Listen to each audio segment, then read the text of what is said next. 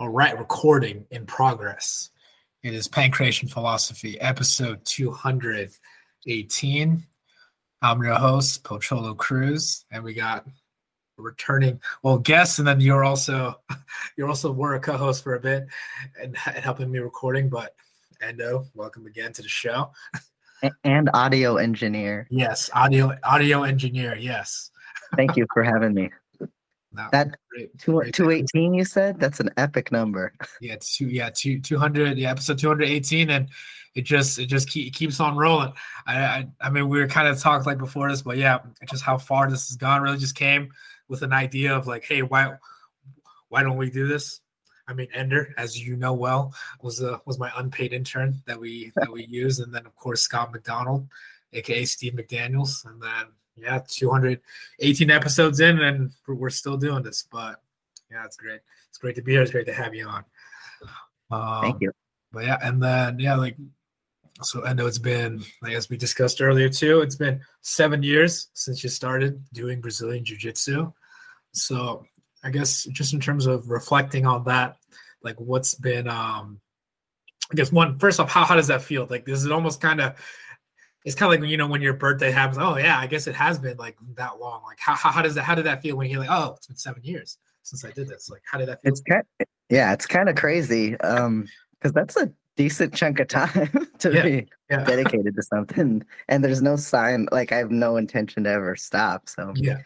But it's crazy how the time flies and how much it's changed my life. Mm-hmm. Like reflecting on that. When I hit that milestone with my 7th anniversary, I was just thinking about where I was before I started and where I am now, and it's been a pretty cool journey. Like I have a job now that's jiu-jitsu related. I teach jiu-jitsu, and because of that job, I was able to buy a car. I drive a Tesla now. That's kind of crazy. And just like all the relationships you form over those years, it's we've talked about it in past podcasts, but there's something deeply intimate about the friendships you make training martial arts, because I think it's such a physical, intimate thing that we do. So met so many cool people. And I when I think about there's this dichotomy too, where when I think about when I first started training and I thought about what someone who's been training for 7 years that felt like, I thought like that's wizardry. I'm never going to do that. And so here I am on the other side of it, and it's pretty cool. But at the same time, I also think I'm not as good as I thought those guys were. Yeah. So, because I still get stomped sometimes, and it's like, oh man, because there's just so much to learn. You're just, it's infinite. You'll always be learning. You'll always be wanting to be better. And so, there's not a moment where like, all right, that's it. I've learned all there is. We solved it. We're done. But there's that simultaneous feeling where I do sometimes feel like a wizard. Yeah. And then I do also think I don't know anything. So. Yeah. No, it is odd, that kind of dichotomy, but it's also that kind of comparative, because I think it's like similar to when you're going to when you're in elementary school, people that seem like in high school, oh, those people are so old, and so, but then when you're in high school, oh, what the heck? I don't feel those guys are so smart and wise. It's like, oh man, and then just keeps going throughout life, oh, once I'm an adult, then it's gonna make, and then you're like, wait a minute. No one knows anything. No one knows anything. Yeah. I think that's what good life is like realizing, wait a minute, no one really does know it. But it's just that passage of time there. And I think it is interesting that now that you are in, as you mentioned, like a teaching role, it's like you have to. Now you're encountering others who are, earlier in their journey, and it's, as you said, now kind of like backing in when you're in high school, you look at it now, you're like, oh, look at this child, or look at this little person. You're like, ah, what do you know? So I guess like how is I guess how has that been like for you in terms of teaching? I guess like reflecting, because I think your reflection kind of, oh, that you realize, oh, I have put in time in here, and how does that reflect, I guess, what you're teaching? Yeah. When I first started Mhm. teaching, there was so much imposter syndrome. Like, what do I Yeah. know? Mhm. But you quickly realize that you do have a lot to offer, and and just like the training itself, you do get better at the teaching aspect of Yeah. it. So just like you just want to keep training martial arts to get better at martial arts, like I just find myself constantly trying to get better at teaching as well, Yeah. simultaneously leveling up both skills. So I just I find I find it solidifies a lot of concepts in my own brain when I have Mhm. to distill it down to something that they can understand where their current level is. Yeah. That's always tricky, but it's always very satisfying when it clicks. And sometimes it clicks simultaneously for them and for me. Mhm. Like it maybe something I do subconsciously, but then hadn't really thought about it until Yeah. they asked a specific question. Got And it. then yeah, the coolest thing is it's a lot.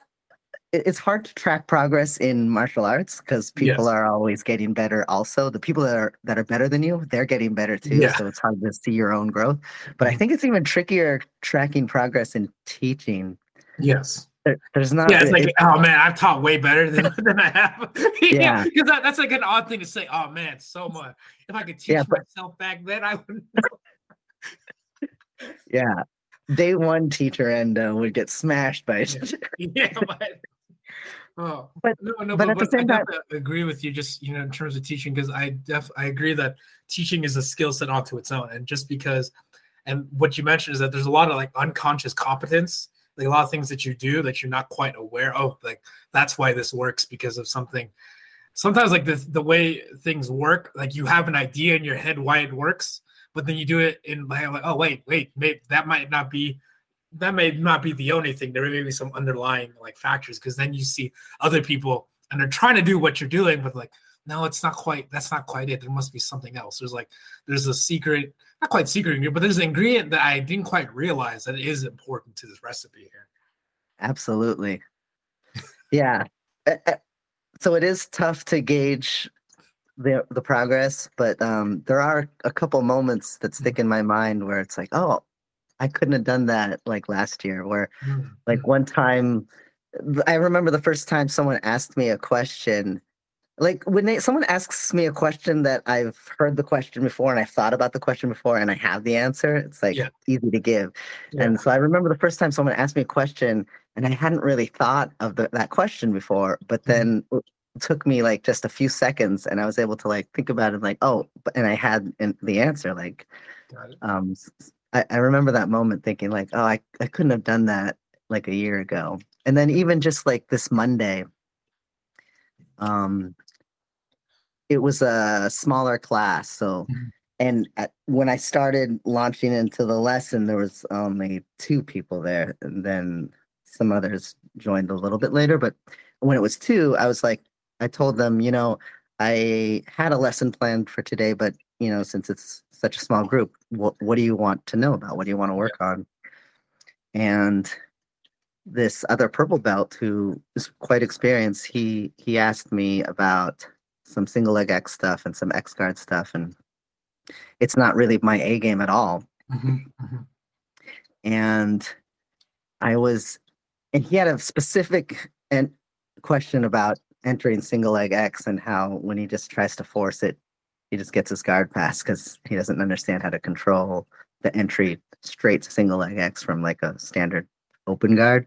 Okay. And I told him like, I can't really speak to that specific, but I can tell you how Shiloh enters X guard, I single leg X on me Mhm. as a transition from a different guard, like X guard or De La Riva guard. And I was able to build a drill sequence for the group off of off of off of that idea, on a position that I'm not great at. Got it. And he told me after the class how incredibly useful that my insights were. And so I thought that was like a milestone in my teaching, how I was able to like craft a lesson in just off the fly, off of on a subject that I'm not great at, but my overall understanding of certain jiu-jitsu concepts and my understanding of my opponent's games, in this case Shiloh, I was able to like give him something that would help him level up his game. Got it. So yeah, that was. Yeah, it's like this. It's like the skill of like, all right, you got the information like in terms of a question, like okay, like and dissecting, like okay, what is like, what kind of movements or how, I guess like how to help them like in this, I guess because you mentioned like a problem or like a puzzle. It's like all right, like how can I that may not be necessarily that familiar with, but you're then able to craft like a drill or a situationals where you can put yourself and then help him in that particular kind of skill set or kind of particular problem. And which I think is a very, that's like a teaching moment right there. Or you like, that's not, I mean, I guess it could come from your own kind of training, but like the specific thing of having to do something that's not from your own necessarily own experience, but then trying to imagine out a scenario that like to help someone else. That's a very, I would definitely say that's like a teaching moment, and realizing that your teaching skills leveled up. But I think something that's helped me get better at that is I enjoy quite often after class doing what I call lab work with like another partner, where I'm like, hey, come over here. And then I try something on them and it doesn't quite work and we talk it through. And that's usually on a subject I'm familiar with, but then you reciprocate and they are like, oh, can you help me out on this thing? Then I don't quite understand what they're working on, but then I can like shut it down a little bit and then we talk it through about why it's not working and then tweak it and like refine it. And so I think that back and forth on both subjects that I'm researching and then subjects that they're researching that I'm not familiar with has helped with that part of teaching. Yeah, because it's like both the thought, it's like the thought and it's like the mental and the physical like puzzle of like, all right, this is what we're trying to figure out. And because you're both in that, it's like a tinkering kind of lab kind of stage where there's not really like a correct answer, but that what you're doing right now is this is maybe not quite efficient or as ideal as it could be. And you're like, okay, well, we're trying to go towards something like better. And then, and I think, there's definitely like, I think lab is like a good, because you're experimenting. You have like a hypothesis, like, all right, well, this is, I think this, and then, okay, we'll run and see how the variables look. And you're like, well, maybe it does work. And then, or maybe that doesn't work. Or what if I change this? And that's just the what do they call that? The Euler method, but some kind of experimentation like method of pretty much just figuring out of trial and error. Yeah, I think anytime you do stuff like that and experiment with a partner, it's going to help your teaching down the road because you're just exploring movement and concepts. Yes, exploring movement concepts, and then just also just being able to being able to state it, and then also when it's somebody that's coming out with a different problem, different perspective from yours, but you're trying to build the connection of like, okay, like where are they coming from? Because I think that's a lot of what teaching is understanding like perspective and connecting things to someone else's viewpoint. Because it's like for me as a teacher, like I realize, there's definitely a lot of things that I see it that I have. For better, for worse, not even better or worse. It's just a fact that pretty much all the moves that I can do are done from the same perspective of me. But I realize that since others are going to look at all like it slightly differently, so how can I distill like the knowledge, or I guess how can I distill like what movements or what things they need to, I guess what goals they need to do in like a slightly different kind of frame because everyone has, different body types, just the way they move differently, different, just maybe just also different ways of thinking. Like some people, it's like thought patterns, like what might be obvious to one might not be so obvious to others. Some people are just moving different things. So I think just just understanding that, I think just understanding building that kind of connection or understanding the connections to other people is what helps in terms of teaching. Yeah, I noticed when my first classes for a long time was just centered around my A game, stuff that I knew really well. And then it just slowly evolved into me being more conscious and thinking more about, well, what do these students need, And sometimes it's not my stuff that I care about, but it's like the stuff that they're interested in and their background and body type is gravitating towards, and so I think about how to give that to them now. For sure. And that's the thing too, like gravitates towards, because even if some people just end up gravitating towards certain things, whether they're doing it consciously or unconsciously, sometimes a bit of both. And that just shows what they're might be not necessarily like more adept at, or just more like what's more what's more of natural in terms of movement and for them. And it's like, I think realizing that is one of the things that really helps in terms of teaching. It's always cool. I'm always looking for like a new analogy that will click with someone too, and when it hits, it's like, and it sticks with them and is the reminder they needed to just never make that certain mistake again. That's always cool too. Sort of like mnemonic devices or however helps them memorize like that thing. Because it's gonna be different for each person, just because they think uniquely in terms of that. There's no one size fits all in teaching. No, it's very difficult. It's very difficult to do a cookie cutter method. Well, there really is no like way to do a cookie cutter method, but I mean, I think it's attempt to be done, and they just try to get almost like the majority. But you realize that, just being able to teaching is always like tailored depending on the student, because different students are just going to take to different things in different ways, like in terms of speed, pace, or in terms of even like what movements they're willing to do, and in an art like grappling, where there's so many possibilities, then that just leaves up so many more variables in terms of doing so. So in terms of I guess in terms of teaching, like leveling up your teaching skills, I guess how has that like been reflected on your own training? Like, have you found that in helping others you find that helps you help yourself too when you're training, or does that help change your way you train? I definitely think so. There's no way for me to like go back in time and clone myself and never teach. And you never teach. We'll see. So I can't really compare, but intuitively it feels like it's helped immensely. I just feel like my level of conceptual understanding is so much stronger than it would have been had I not started teaching so much. And then as a strange byproduct of it, that's not as directly related, but when I started teaching every single day, selfishly, I didn't want to stop my training workload. And so I'm just on the mat a crap ton more than I am. And sometimes when I'm teaching a class, I still do the live training, especially if there's odds, or if I'm just feeling like it, then I'll force someone to like take turns being out.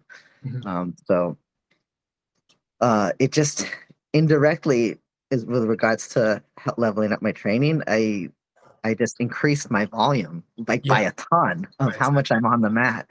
Because even just teaching a move, you're going through the moves, and then on the times that you actually hop in and live train as well, that's just even more mat hours. And so, I think it's The last year in particular, it has been like the pace of growth, I think, has been so much more than it would have been. Um, like it's hard to say more than ever because I think you do grow the most in the beginning because you Yeah, just know nothing. yeah, because going from 0 to 1, that's a huge. Yes. But there comes a point where you're kind of just chipping away at little improvements, refinements. And in that phase, because of how much I've been thinking about it, because of teaching, and how much I'm on the mat because of teaching and training at the same time, I think that that refinement process has sped up quite a bit over the last year. Cool, cool. That's cool to see, and especially, yeah, just of course makes sense. Just having more mat time, And just physically, and then also thinking about it, having to think about it more because you're because you're doing the moves and having to show them. Yeah. especially thinking about, like, especially when someone's struggling with a movement, Mhm. figuring out what's the most important parts that they're missing, Yeah. like not just what are the pieces, but ranking the pieces so that you can yeah, in terms of get, yeah, like what's the higher or like priority wise, yeah. yeah. Yeah, it's like okay, there's probably there might be multiple things missing, but yeah, what's the thing that you're missing like the most that would then like help go to the next thing and then the next thing. Yeah. Yeah, so I think that helps the student, and then me understanding that that is a big deal, and a bigger deal than this other detail helps me to do it myself, like Oh yeah, to because make sure I. reinforces that. Yeah, reinforces that lesson. I think. Yeah, I think it's very important. And then also like yourself, like, and like you mentioned earlier how you will discover pieces that you're doing that you didn't realize were part of this, Yeah, one of the pieces that you didn't mention, but it's in there. And then, yeah. It's so like, oh yeah, that's discovering also that, important. Yeah, yeah. that's huge. Yeah, and yeah, well, yeah, it's like it's because realizing that the thing in its entirety is what's important, not just because I feel like sometimes the things that we focus like most on are the things that we need to necessarily like remember because some things we do just end up yeah, because you're talking about like different like mnemonic devices or way that people do to help remember, and that's like different for each people. Just because sometimes like maybe it might be easier for someone to remember to do this, but more difficult for them to remember the other thing, which is what they then focus on. Because I find that that's the thing too. Like when I'm teaching, that I tend to focus on the things that I myself need to remind myself of, but there are other things that I also do that also people might need to be reminded of that I don't have to remind myself because of that. So Right. realizing those kinds of those kinds of points there and where it is. And I think that's pretty helpful too, just because we're going back to like now dissecting like where the problem or where the solution could be on yourself, and then okay, now I can connect this to somebody else and how they're doing it. Uh, an interesting thing, because you turned me on to that Souders guy's work Yeah. at Standard Jiu-Jitsu. Yeah. And while I was critical of some of Yeah. his philosophies, I also think a lot of his mini games are brilliant. Essentially, what he's doing is just specifics, but they're like hyper-focused specifics. Yeah. You know what I mean? It's like I look at it as it's like focus. It's like a way. It's like situational, like pretty much situational sparring, but it's like just specific situational sparring with like goals. With like hyper focused mini goals, yeah. So I really love that, and I've incorporated that into my situational sparrings, and just the exercise of creating those mini games is been huge for me, understanding what's important and what I want them to learn, to create what the goal is in this specific spot. Oh yeah, definitely. Like, I would agree. And what we're talking about here is like the ecological like learning method, and it's a I mean it's not I've been looking because I've looked into like other sport. It was popularized. The gentleman's name was Rob Gray, and I forget what sport it was. I want to say it was like volleyball. It was more of like a team based sport. But what they did is that they found that okay, the way that they learned the best is that they put them in these situationals with goals that emulated that emulated what they would have to do in a game, but it's like a microcosm of that. And in terms of doing so, they get a lot of repetitions without it necessarily becoming repetitive because now they have to figure out different like varied like solutions like to that goal. And I do agree too because I've been doing that myself in various drills, not just grappling, but also in striking kind of elements of realizing like what are the important concepts, like what are the important concepts that I want the student like to learn from here, and how can they get it from what we do. And I think that's a good thought exercise in terms of doing so. So yeah, I definitely agree with that. yeah, just the act of trying to come up with the games has been useful to my own personal growth.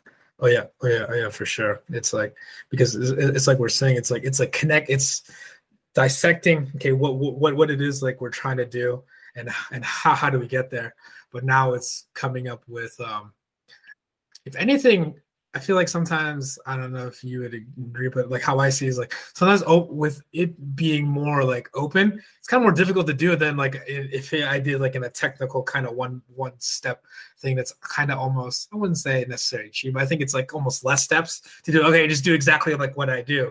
It's kind of hard to like all right do this, but like oh no, but not quite this. It's like you almost have to like like okay like how do I like what is the right framework to let them do it. And because it's like a fine line between all right now they're just going to do whatever between like okay no we want to do a specific thing. It's like a balance point, like okay I want them to explore but I also do want them to find like a specific like point, like kind of like I imagine those like maze like as a kid where you have to find like the center. Like I know where they have to find a center, but there's might be multiple ways to get to that center point. So I don't want them just to, okay, we'll just go all the way out here. Yeah. I think it's definitely harder, but a lot of why it's harder is because it's new to us, and the teaching moves in a sequence is also there's familiarity. Sometimes we're teaching stuff that in the same way that it was taught to us. So I think that makes it much easier than what we're trying to do in crafting these situationals. Definitely, yeah. The familiar part, but I've definitely, but yeah, I'm on the same page as you, just in terms of it is very rewarding once you like have an idea and because you're crafting. I mean, of course, it may be something similar, but you're doing it in a way, and then you're seeing. It's always great just to see things click when other people like something. It's like, oh wow, it's. Yeah, because it's almost like, oh yeah, this is working, and so it's great to see it, and it's great to see, it in other people when they may not even be realizing, but they're moving like a lot better, or they're getting the concept, and that's like and that's a great thing like to see. It's like oh yeah, seeing that oh yeah, I was correct in this kind of thing, and. It's always like a refining. It's like a refining, just like anything, right? Just there may be some things that work, but that doesn't necessarily mean that okay, now we're stopped. This is it. This thing works, and we'll just do it. It's like the process of okay, we're always ever improving. So that's kind of how I see it. It's just like a different method. Not just a different method teaching. I guess it's like certain teaching aspects, but now you're refining it, and you're just having I guess maybe like a different viewpoint in terms of doing so. And then I think that could be like, I think I find it like beneficial, like for sure. Yeah. If I had to rank my favorite aspect of teaching, it is seeing the clicking happen. That's the coolest thing. Yeah, for sure. Yeah. It's like somebody getting, it's like seeing somebody like, level up, like in terms of skill. That's a great thing to see, especially if because you saw them when they had nothing, and then this, oh wow, look at where they are now. Just seeing that growth. It's like seeing the small sapling and then oh, you come back and it's like it's like an actual plant or it's an actual tree kind of thing. It's that's great to see. You used to be trash, but Yeah, look at this. Now it's just slightly more, but less trash than before.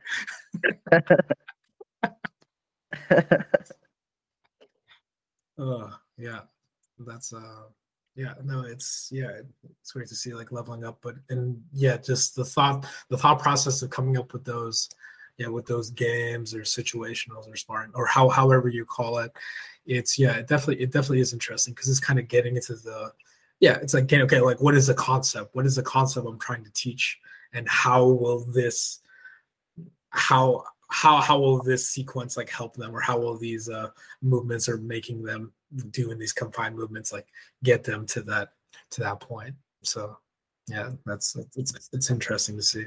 Yeah. another cool thing that I really love now that I've been teaching for a bit is, first of all, I think it's really cool when I meet someone new who's like us, who it was love at first sight, and they're just all in. It's like, oh, Yeah. I love that energy. Yeah. But I also think, and I'd never really seen it before until I had this long stint of, being with the same people for a long time. Mhm. Is I think it's incredibly cool. Maybe the coolest is when I see someone and I think they're not going to make it. This is not for them. Yeah. And like, they don't even look like they want to be here. Like maybe like there's some kids in the kids class where they feel like their parents are making them go. And then they keep going and they keep going. And then, they turn a corner and it's like, oh, they're into it now and they're looking pretty good. And I never would have guessed that they were going to make it. Yeah. And now they're thriving. So I think that's the coolest, when martial arts wins someone over Yes. that wasn't ready to love it immediately. That's a cool thing to see. Definitely. No, I definitely agree. I definitely agree with that, because so like the way I've heard like explained before, it's like, they call like, the 80-20 rule, but there's typically like there's like 10% of people that will never do something. They'll just not like it no matter what. I mean, like, oh no, I will never do that thing no matter what it is. And then I feel like we fall in this category. 10% of people, no matter what you do to them, they're gonna do that thing. Like you could like, oh well, whatever. Like one leg, well, I guess I'm doing one leg. Like grappling now. Like, oh well, the no matter what, they're gonna find a way to do that thing. And then there's the 80%, which is now it's like the gray area. Like how do you get, which is like the key to anything. If you think about it, like how do you get like in terms of like reaching masses, like it's more of like, okay, they might like it, they might not like it, but it's the fact that it's variability. So yeah, I think seeing what you're saying is like it's catching on to the thing where it wasn't inevitable for this person to necessarily like it. Like there had to be like certain things that it was very much in their choice, and realize, oh, it's their choice that they want to keep doing this, and then it changes like that into almost like becoming something that they really enjoy doing and want to keep doing. I think that's always like great to see that kind of conversion, because I see, like, because I'm just so used to being around, people that have been, fighters, like guys that no matter what, I find like most people that I talk on the show, no matter what happened in their lives, they would end up finding martial arts. Right? It's like kind of, it's like, okay, like no matter what, you would have ended up like here anyway. That's kind of how I realized, oh yeah, talking to these guys, it's like felt like lifelong martial artists. It's like they come from different backgrounds kind of thing, but you realize, okay, they found it and they just never like, it was never like, the question wasn't, oh, are you going to do this thing? It's like, how can I do more of this thing? It's cool to see though, someone that it's not quite on that same and then still continue to do it, because I think if anything, there's more things going against them in terms of that. And the fact that they still chose to still go with it, that's great to see. Yeah. Absolutely.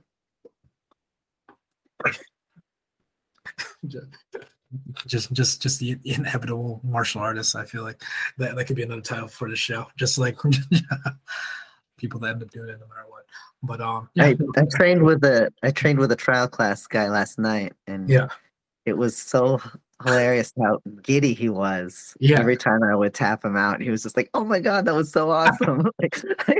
yeah, like he yeah, was so into it. Like he was just so shocked. Like every minute, his mind was getting blown. Like yes, what just yeah, like seriously, mind blown, and just like giddy about it. And then he ended the roll, and he's like, "Oh, you're so strong." And I'm he's like at least 60 pounds heavier than me. This guy's huge. And I'm like, yeah, dude, I'm not yeah, strong. That's not what's yeah. happening here. Yeah. No, it's always funny like seeing that kind of stuff because it's very much like the people that have never seen like a magic trick before. But Yes. it's funny because you've seen that magic trick every day. And it no longer becomes like it's like, oh, it's just what I do. Like I'm sure like when I see, like, oh man, like being able to see like card tricks, oh wow. But I'm sure like for the magician, like this is a Tuesday for me. Exactly. Yeah. Right? Like you're not wowing David Blaine with like, oh, is this your card, David Blaine? Yeah. But yeah. But it also illustrates that the vast majority of the population has no idea No. what it's like grappling. And so when Very, they try it, it's like mind blowing. It is. No, but that's the thing. And yeah, grappling is the magic trick. like wow, you could do that. Yeah. I thought this was just on TV. Oh, script. But yeah, it's very interesting. Yeah, that's cool. But no, but it's good to see like that kind of shock and awe and of something because it's hard. Yeah, it's kind of hard. It's hard for me to relate to that kind of thing. If it's like, oh yeah, I guess that does happen. Well, if it does happen, it wouldn't really happen.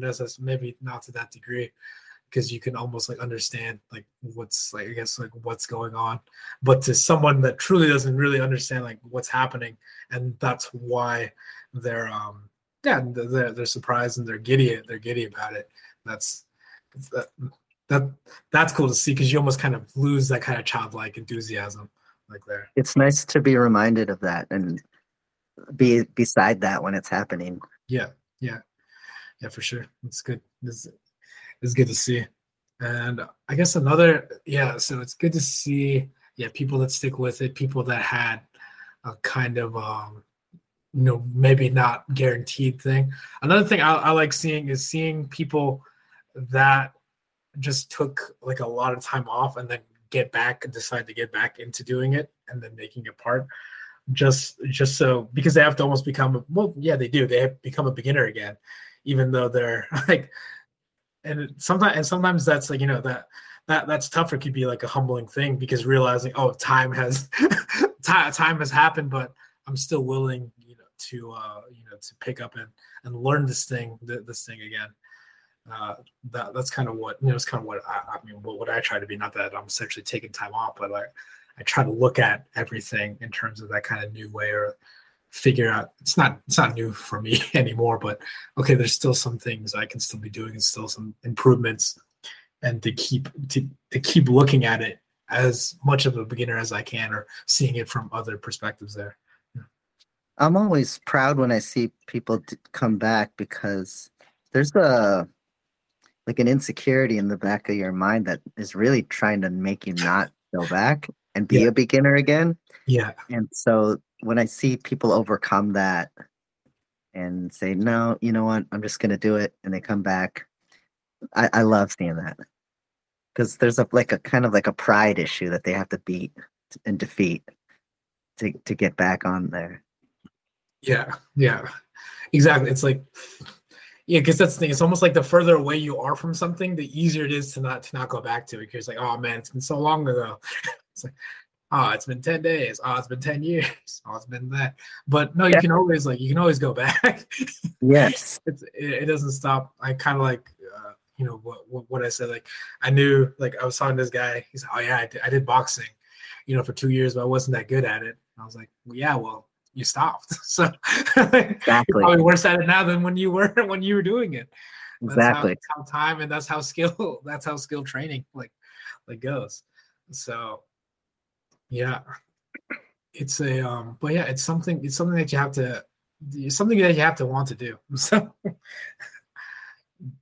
being able to choose that, like despite the back of your head, despite you pretty much fighting fighting yourself to do it, that's great to see. That's good to see someone win that internal battle with themselves against the anxiety of coming back. Yeah.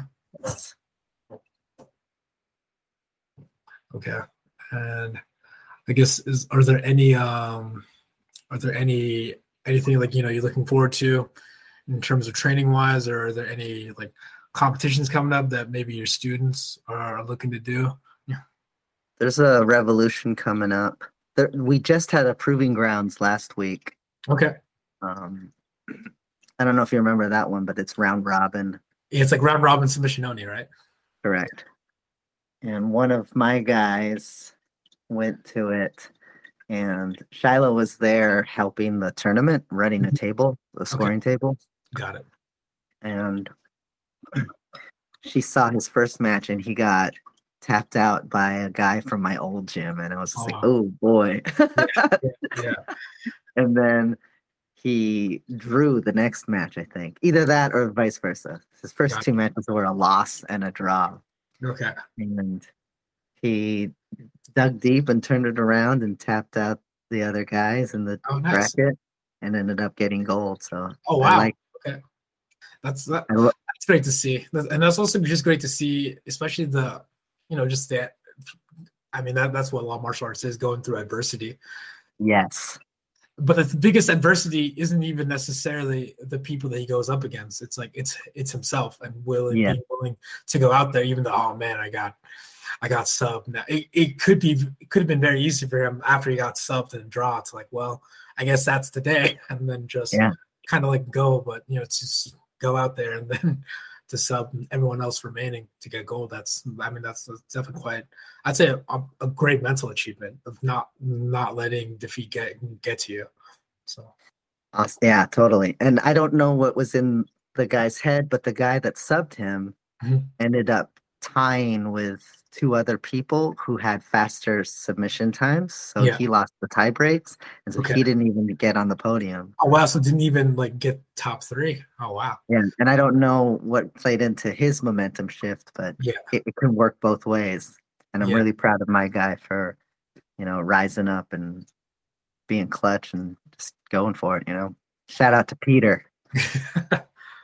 Good job, Peter. But yeah, and that's the thing. It's hard to tell too, and it's hard to tell. I'm sure if you ask Peter, he may not exactly quite know what was going on in his mind, but there was definitely something happening there. I think it's always interesting, just I guess psychology, or I guess just someone's mentality, how they go about that kind of adversity of not getting the result that they want, and what they do afterwards. That's always interesting to me, because I've had actually coming up. So I have a fighter that's fighting 2 days from now on Friday, and it'll be his second amateur fight. His first amateur fight, he lost by KO in the second round. So it's definitely not the result that he wanted. And we as a team afterwards so what do you what do you want to do? Do you want to do this again? He's like, yeah, I want to get in there again. This was months ago, and decides to go about it, again. I think that's that's something. Hello?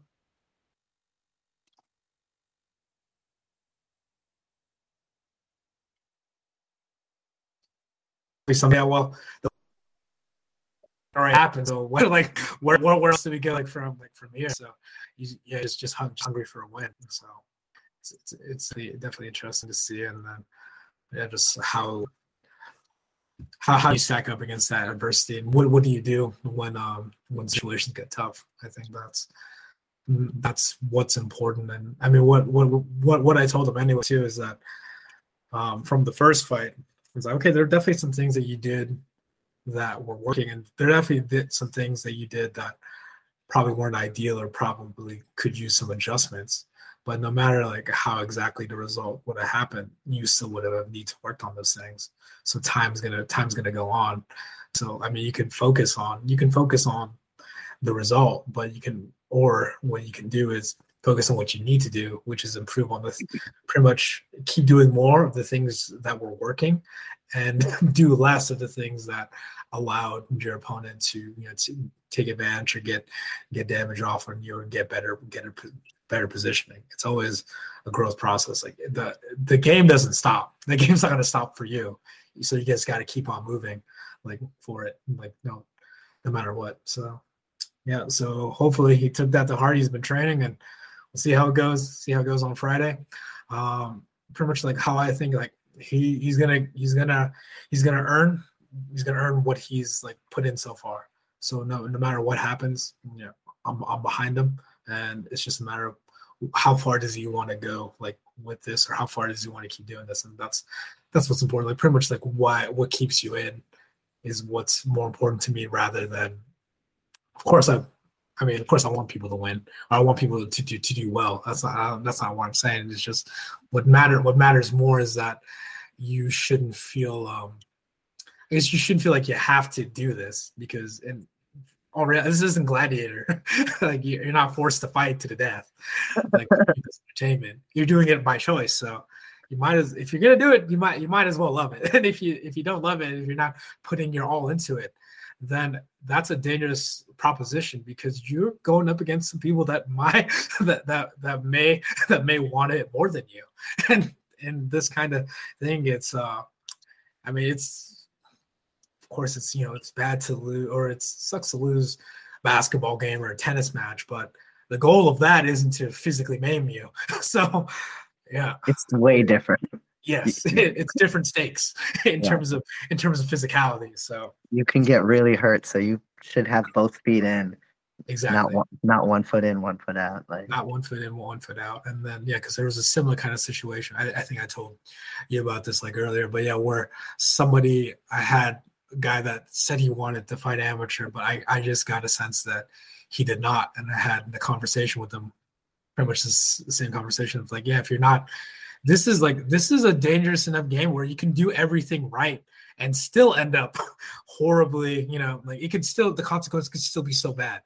Like you can, there's just so many things that could go wrong. So if you're already not fully in it, then I can't be behind you like in terms of that because I won't let that happen. So yeah,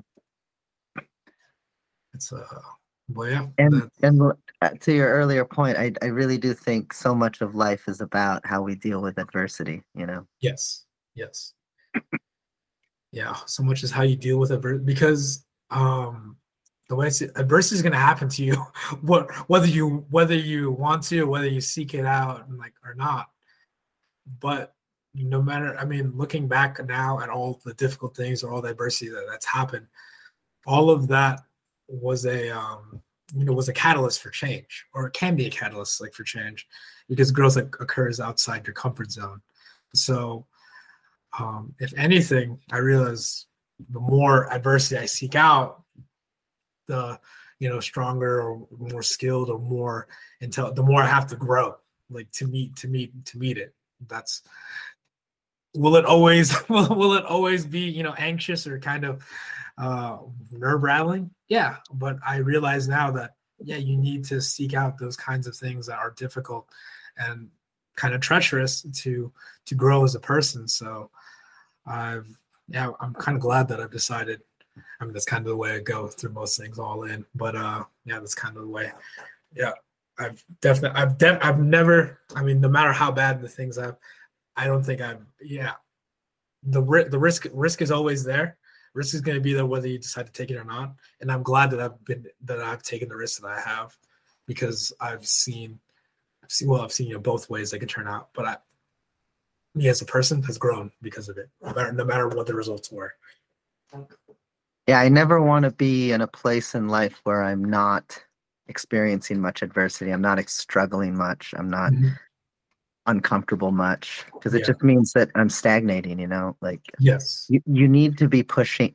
If you push yourself, you're going to have failures. You're going to meet Yes. adversity. You're going to be uncomfortable, and that's a sign that you are trying to, you know, be better. Exactly. Yeah. The fact that, yeah, fear of failure isn't going to prevent failure. The only thing that prevents is success. That's why it's like seeking out pretty much the more you seek out like failure, you end up realizing that that's actually the more successes you end up having. Like there, it seems. I mean, it's easy to say, but it's hard to do in terms of because it is uncomfortable. Mhm. It is. Yeah, it's not. Yeah, but it's being in those states of being uncomfortable. That's how growth is because you have to get better because of that. We took another trip to Brazil in the winter. Yeah, Um, their summer, our winter, yeah, yeah. and it was a lot of great training, as you know.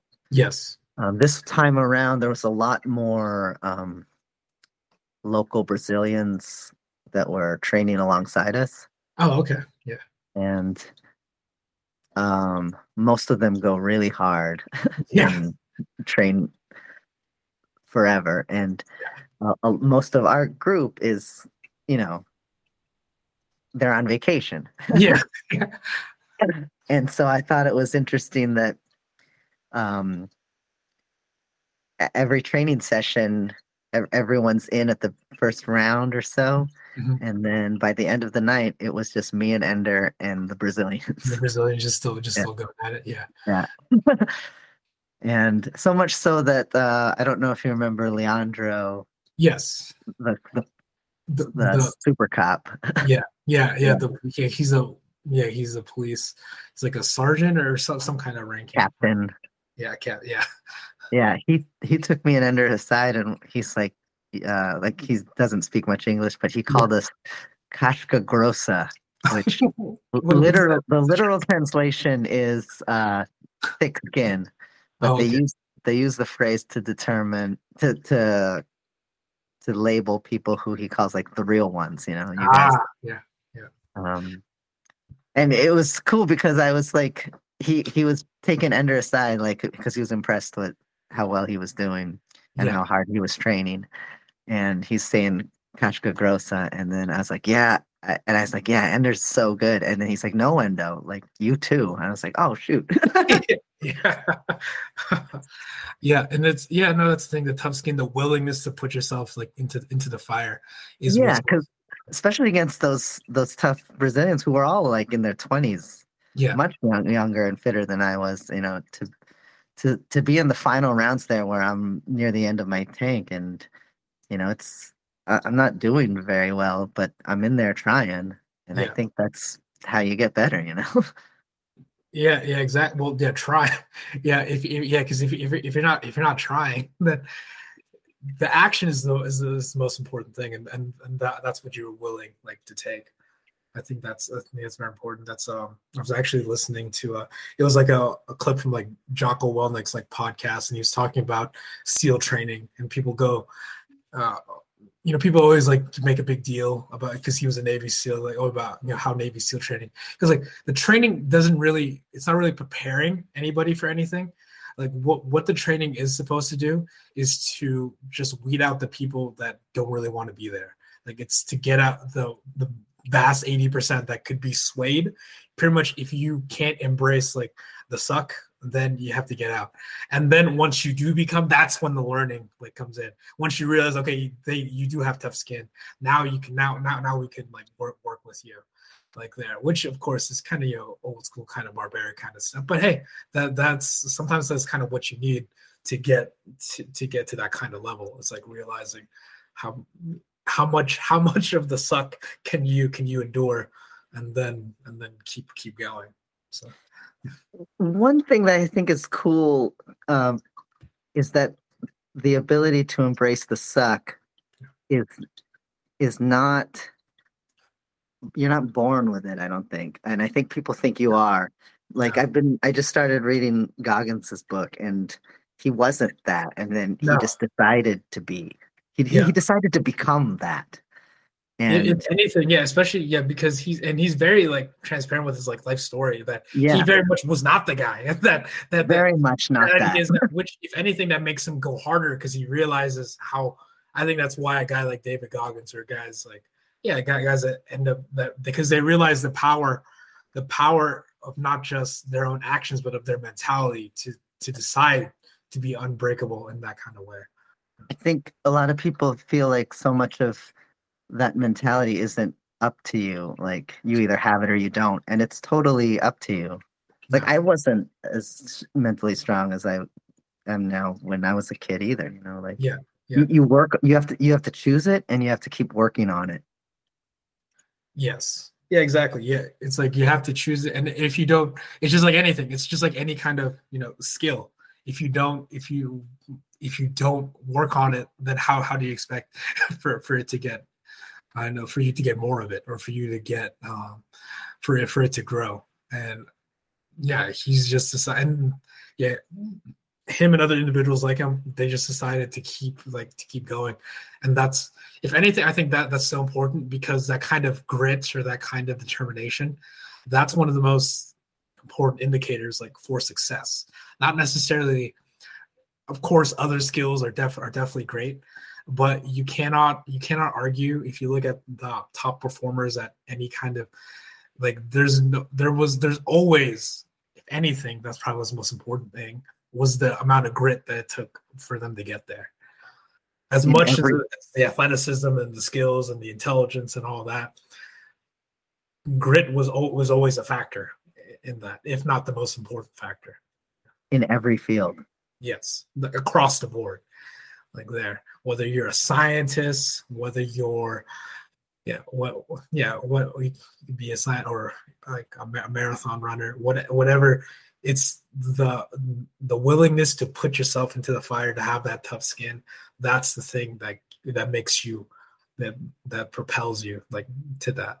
So yeah, I think that kind of grit is very important, and not letting yourself like get just being pretty much just choosing adversity that kind of way, and then being real is it's a habit just like anything else, just like they say like success is built on it's built on habits, and it becomes a habit because success itself isn't the habit, but there's a lot of habits that you can do that lead to success because of the nature, not just because that lead to it. And I definitely think grit is a very important thing, and it's a thing that no that's not okay, you have X amount of grit and nothing else for the rest of your life. I think it's easy to forget also that on a related concept, Mhm. you're if you haven't turned the corner, you're habitualized towards the easy route, towards seeking comfort, towards not pushing yourself. So you're used to that. You're good at it. So Yeah, you have that's your lots of default. yeah, Yeah. you have lots of reps at that. Yeah. So that's why it can often seem impossible or it's really not up to me to to turn the corner. But it just means that you have to rep the other way thing that much more to rewire your brain to new habits, better habits. Definitely. And I think the way I see it, talking about habits, it's like it's your default. Like what are you gonna do? Like anyways, like for a guy Yeah. like Goggins, his default is the hard way, or just the difficult thing. Who's gonna what's the thing? Yeah, who's gonna carry the boats and the logs? Yeah. But it's the difficult path. Like, and he's very adamant that wasn't always the way. He used to be fat, used to not want to do anything like with his life, but then he realized he changed his default actions, and that's what happens there. Or if you look at we were talking because we were talking about Tom Brady, or like any kind of athlete that's got like to their pin. Of course there was definitely skill, talent, other things, but to be, I think, especially consistency and longevity, that's great all the way. Like I mean, there's some semblance of possibly luck, like too. But in terms of like grit's definitely the most important thing, to keep wanting to take the trauma on your body when all of your peers that have been on are no longer there. I think that's such an important thing, and that was his default. Like his default was the hard stuff, which kept him in there. Like it wasn't that no one else had access to the things he was doing. He just kept doing the things he did, like without having. He just did more consistently than other people, and the results just showed there. Yeah. And his just growth mindset, always looking to improve. Like his running, he was never a runner, but his running in his last years, in his 40s, was better than any other part of his career. Yeah, because he actually worked on it. He was constantly trying to improve. What are other ways that I can help my team win? Mm-hmm, mm-hmm. Yeah, and just always seeking that out. But yeah, tough skin. Just having grossa. I love that phrase. Yeah, that's great, and especially that's great that he singled, or that he mentioned that like to you guys. That's because if anything, I mean, I just imagine like his life as a police captain, like in real, like you gotta have tough skin to do that stuff. Yeah, coming from him, that was one of the greatest compliments I've ever received. Oh. That guy's probably seen some shit. Yeah, exactly. And if he says like you have tough skin, then that definitely means something. Oh yeah, doesn't throw that phrase around. But yeah, cool. All right, we can wrap up here. Anything else like you want to say before we end the show? I just want to say thank you for having me on again. I love you, man, and I love seeing you grow and improve and thrive. So growth mindset. Really, yeah. I think that's the thing, is just willingness to keep putting yourself into the fire. And I remember this one quote. It's like most podcasts like don't even get to like 10 episodes like there. So if you have more than 10 episodes, you're in the top. It's like you're in like the top 99. Wow. Or you're like the 1%. Like I am the 1% of podcasts like at this point. And so it's pretty crazy, just like as it keeps going on. And it's because it's really not. I mean, back to the grit aspect, we can end off with this. It's really, with grit, it's not really a matter of who's the best. It's a matter of who's left. And that just gets lower and lower each, like as you keep going. And I think that's so true. And as we're talking about, all-time greats, there's like, if you have that much grit and determination, you realize you end up having very, very few peers that can understand you. So, or very few peers that are willing to do so. And it just takes deciding that one day to do that, which then leads to the next day, and then the next day, and then the next day. So to people that are realizing, thinking that it is impossible, it definitely is not. And there's definitely just because some people are farther along on the path doesn't mean that you can't do that same thing on that same path. And the reason like to decide to choose that, and no matter what, just because of the 80%, like people can look at the 80% thing and think, oh, well then why even begin? Well, the way I see, like, why not start? So I won't be I won't be the number one thing to do or number one finisher in a marathon. What that doesn't mean that I can't like complete a marathon. And if I do, then like what's like how many people can say that they've done X Y Z? It's not really the result. It's the fact that you're willing to put yourself in, embrace the suck like there, and just have tough skin. Yeah. As someone who started martial arts pretty late in life, I'm here to tell you, like, just do it. Like, yeah, exactly. It's worth it. Yeah, just do it. It's worth it. And that's the thing too. It doesn't matter like what's. Of course, it's yeah. I think there's also there's like a Joe Rogan thing. Oh man, I wish I started when I was younger. Well, you're not. So, but you can do it now, and there's nothing. Yeah, there's nothing. Yeah, there's nothing stopping you. There was this. I was watching a documentary on a boxer like Archie Moore, and he was they call him the old mongoose. He didn't win a world title until he was I mean, on the birth record, they said he was 37 years old, Wow. which yeah, exactly. But that's the thing. But he was also, he also was. This was fighting in the 50s, so he was and he was a black man, and so he said he was born in Illinois, but his mom told him, said that it was quoted, oh no, he was born in South Carolina. Like kind of, so there's been differing stories on his birth. And the joke was like, oh yeah, I was born when I was 3 years old. But so he lied about his age to make him seem younger. So people speculated that he won in his 40s and that he was just lying about his age. So yeah, and it just shows, yeah. But the thing is, yeah, he just kept at it. Yeah, he just kept at it, and he never, just never. I mean, that guy for sure definitely had a lot. I mean, he had to have a lot of grit to be a boxer anyway, but to be a boxer in your 40s in the 1950s, that's Amazing. that's like a different kind of grit right there. But yeah, all right, we'll leave that there. People decide to do difficult things. Bye, and Bye. that's recording.